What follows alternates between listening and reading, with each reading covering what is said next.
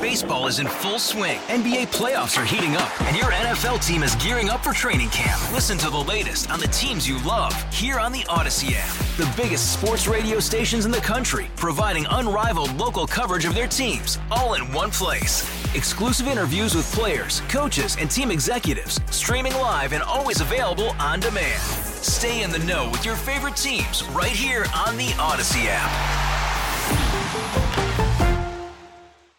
They cut the ribbon on the new Terminal A at Newark Liberty Airport today.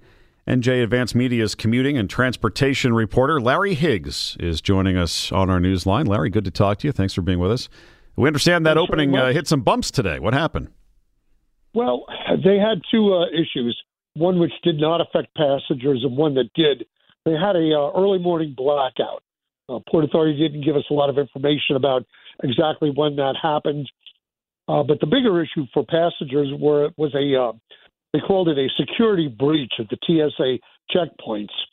And in regular speak, what that means is two people slip through without getting screened.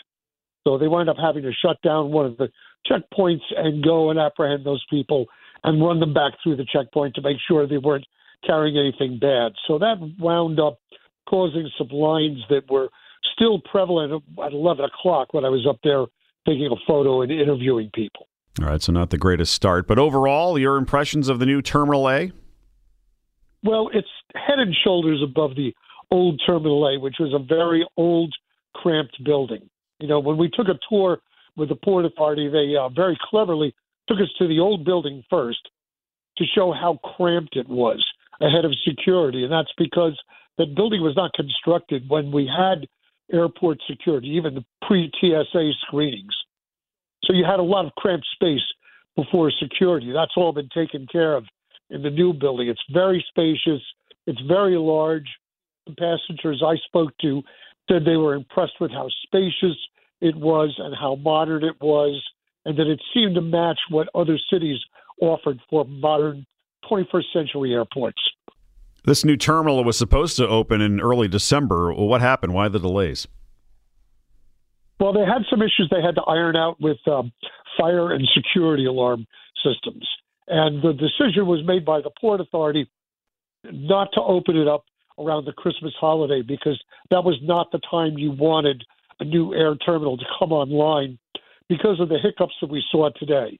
You can only imagine how that would exacerbate crowding if you had a problem with security such as we saw today. So that was a wise decision on their point.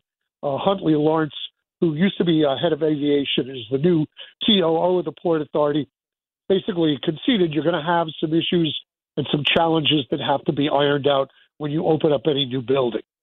So hopefully that's the last of them. And what happens to the old Terminal A? Are there any plans for that? Well, the only plans for that is it's going to go in the history books. It's going to be demolished. There you go. Some open space. Larry, we appreciate the update on the new Terminal A at Newark Liberty Airport. Thanks. That is Larry Higgs with NJ Advanced Media. Baseball is in full swing. NBA playoffs are heating up, and your NFL team is gearing up for training camp. Listen to the latest on the teams you love here on the Odyssey app. The biggest sports radio stations in the country, providing unrivaled local coverage of their teams, all in one place.